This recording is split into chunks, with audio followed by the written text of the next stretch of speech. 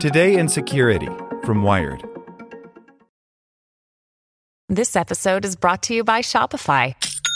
Forget the frustration of picking commerce platforms when you switch your business to Shopify, the global commerce platform that supercharges your selling wherever you sell. With Shopify, you'll harness the same intuitive features, trusted apps, and powerful analytics used by the world's leading brands. Sign up today for your $1 per month trial period at shopify.com/tech, all lowercase. That's shopify.com/tech.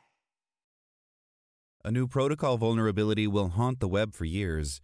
Dubbed HTTP2 Rapid Reset, the flaw requires making patches available for virtually every web server around the world before the problem can be eradicated. By Lily Hay Newman. Google, Amazon, Microsoft, and Cloudflare recently revealed that they battled massive record-setting distributed denial-of-service attacks against their cloud infrastructure in August and September. DDoS attacks, in which attackers attempt to overwhelm a service with junk traffic to bring it down, are a classic internet menace, and hackers are always developing new strategies to make them bigger and more effective. The recent attacks were particularly noteworthy, though, because hackers generated them by exploiting a vulnerability in a foundational web protocol. This means that while patch efforts are well underway, fixes will need to essentially reach every web server globally before these attacks can be fully stamped out. Dubbed HTTP2 Rapid Reset, the vulnerability can only be exploited for denial of service. It doesn't allow attackers to remotely take over a server or exfiltrate data. But the attack doesn't need to be fancy to cause major problems. Availability is vital for access to any digital service, from critical infrastructure to crucial information. DDoS attacks can have wide-ranging impacts on victim organizations, including loss of business and unavailability of mission-critical applications. Google Cloud's Emil Kiner and Tim April wrote, "Time to recover from DDoS attacks can stretch well beyond the end of an attack." Another facet of the situation is where the vulnerability came from. Rapid Reset isn't in a particular piece of software, but in the specification for the HTTP2 network protocol used for loading web pages. Developed by the Internet Engineering Task Force, or IETF, HTTP2 has been around for about 8 years and is the faster, more efficient successor to the classic Internet protocol HTTP. HTTP2 works better on mobile and uses less bandwidth, so it has been extremely widely adopted. IETF is currently adopting HTTP3.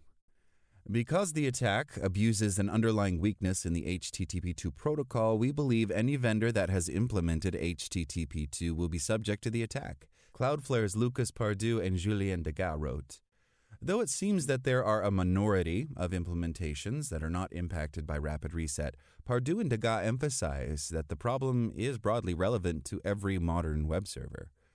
Unlike a Windows bug that gets patched by Microsoft or a Safari bug that gets patched by Apple, a flaw in a protocol can't be fixed by one central entity because each website implements the standard in its own way. When major cloud services and DDoS defense providers create fixes for their services, it goes a long way toward protecting everyone who uses their infrastructure.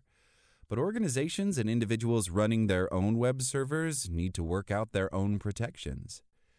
Dan Lorink, a longtime open-source software researcher and CEO of the software supply chain security company ChainGuard, points out that the situation is an example of a time when the availability of open source and the prevalence of code reuse versus always building everything from scratch is an advantage because many web servers have likely copied their HTTP2 implementation from somewhere else rather than reinvent the wheel.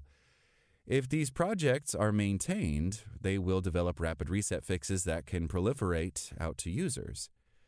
It will take years to reach full adoption of these patches, though, and there will still be some services that did their own HTTP2 implementation from scratch and don't have a patch coming from anywhere else. It's important to note that the big tech companies covered this while it was being actively exploited, Lorink says. It can be used to take a service down like operational tech or industrial control. That's scary. Though the string of recent DDoS attacks on Google, Cloudflare, Microsoft, and Amazon raised the alarm for being so large, the companies were ultimately able to repel the attacks, which didn't cause lasting damage. But just by carrying out the assaults, hackers reveal the existence of the protocol vulnerability and how it could be exploited, a cause and effect known in the security community as burning a zero day. Even though the patching process will take time and some web servers will remain vulnerable long term, the internet is safer now than if attackers hadn't shown their cards by exploiting the flaw. A bug like this in the standard is usual. It's a novel vulnerability and was a valuable finding for whoever first discovered it, Lorink says. They could have saved it or even probably sold it for a lot of money. I'm always going to be curious about the mystery of why someone decided to burn this one. Thanks for listening to Wired. I'm Zeke Robison, and for more stories just like this one, visit us at wired.com.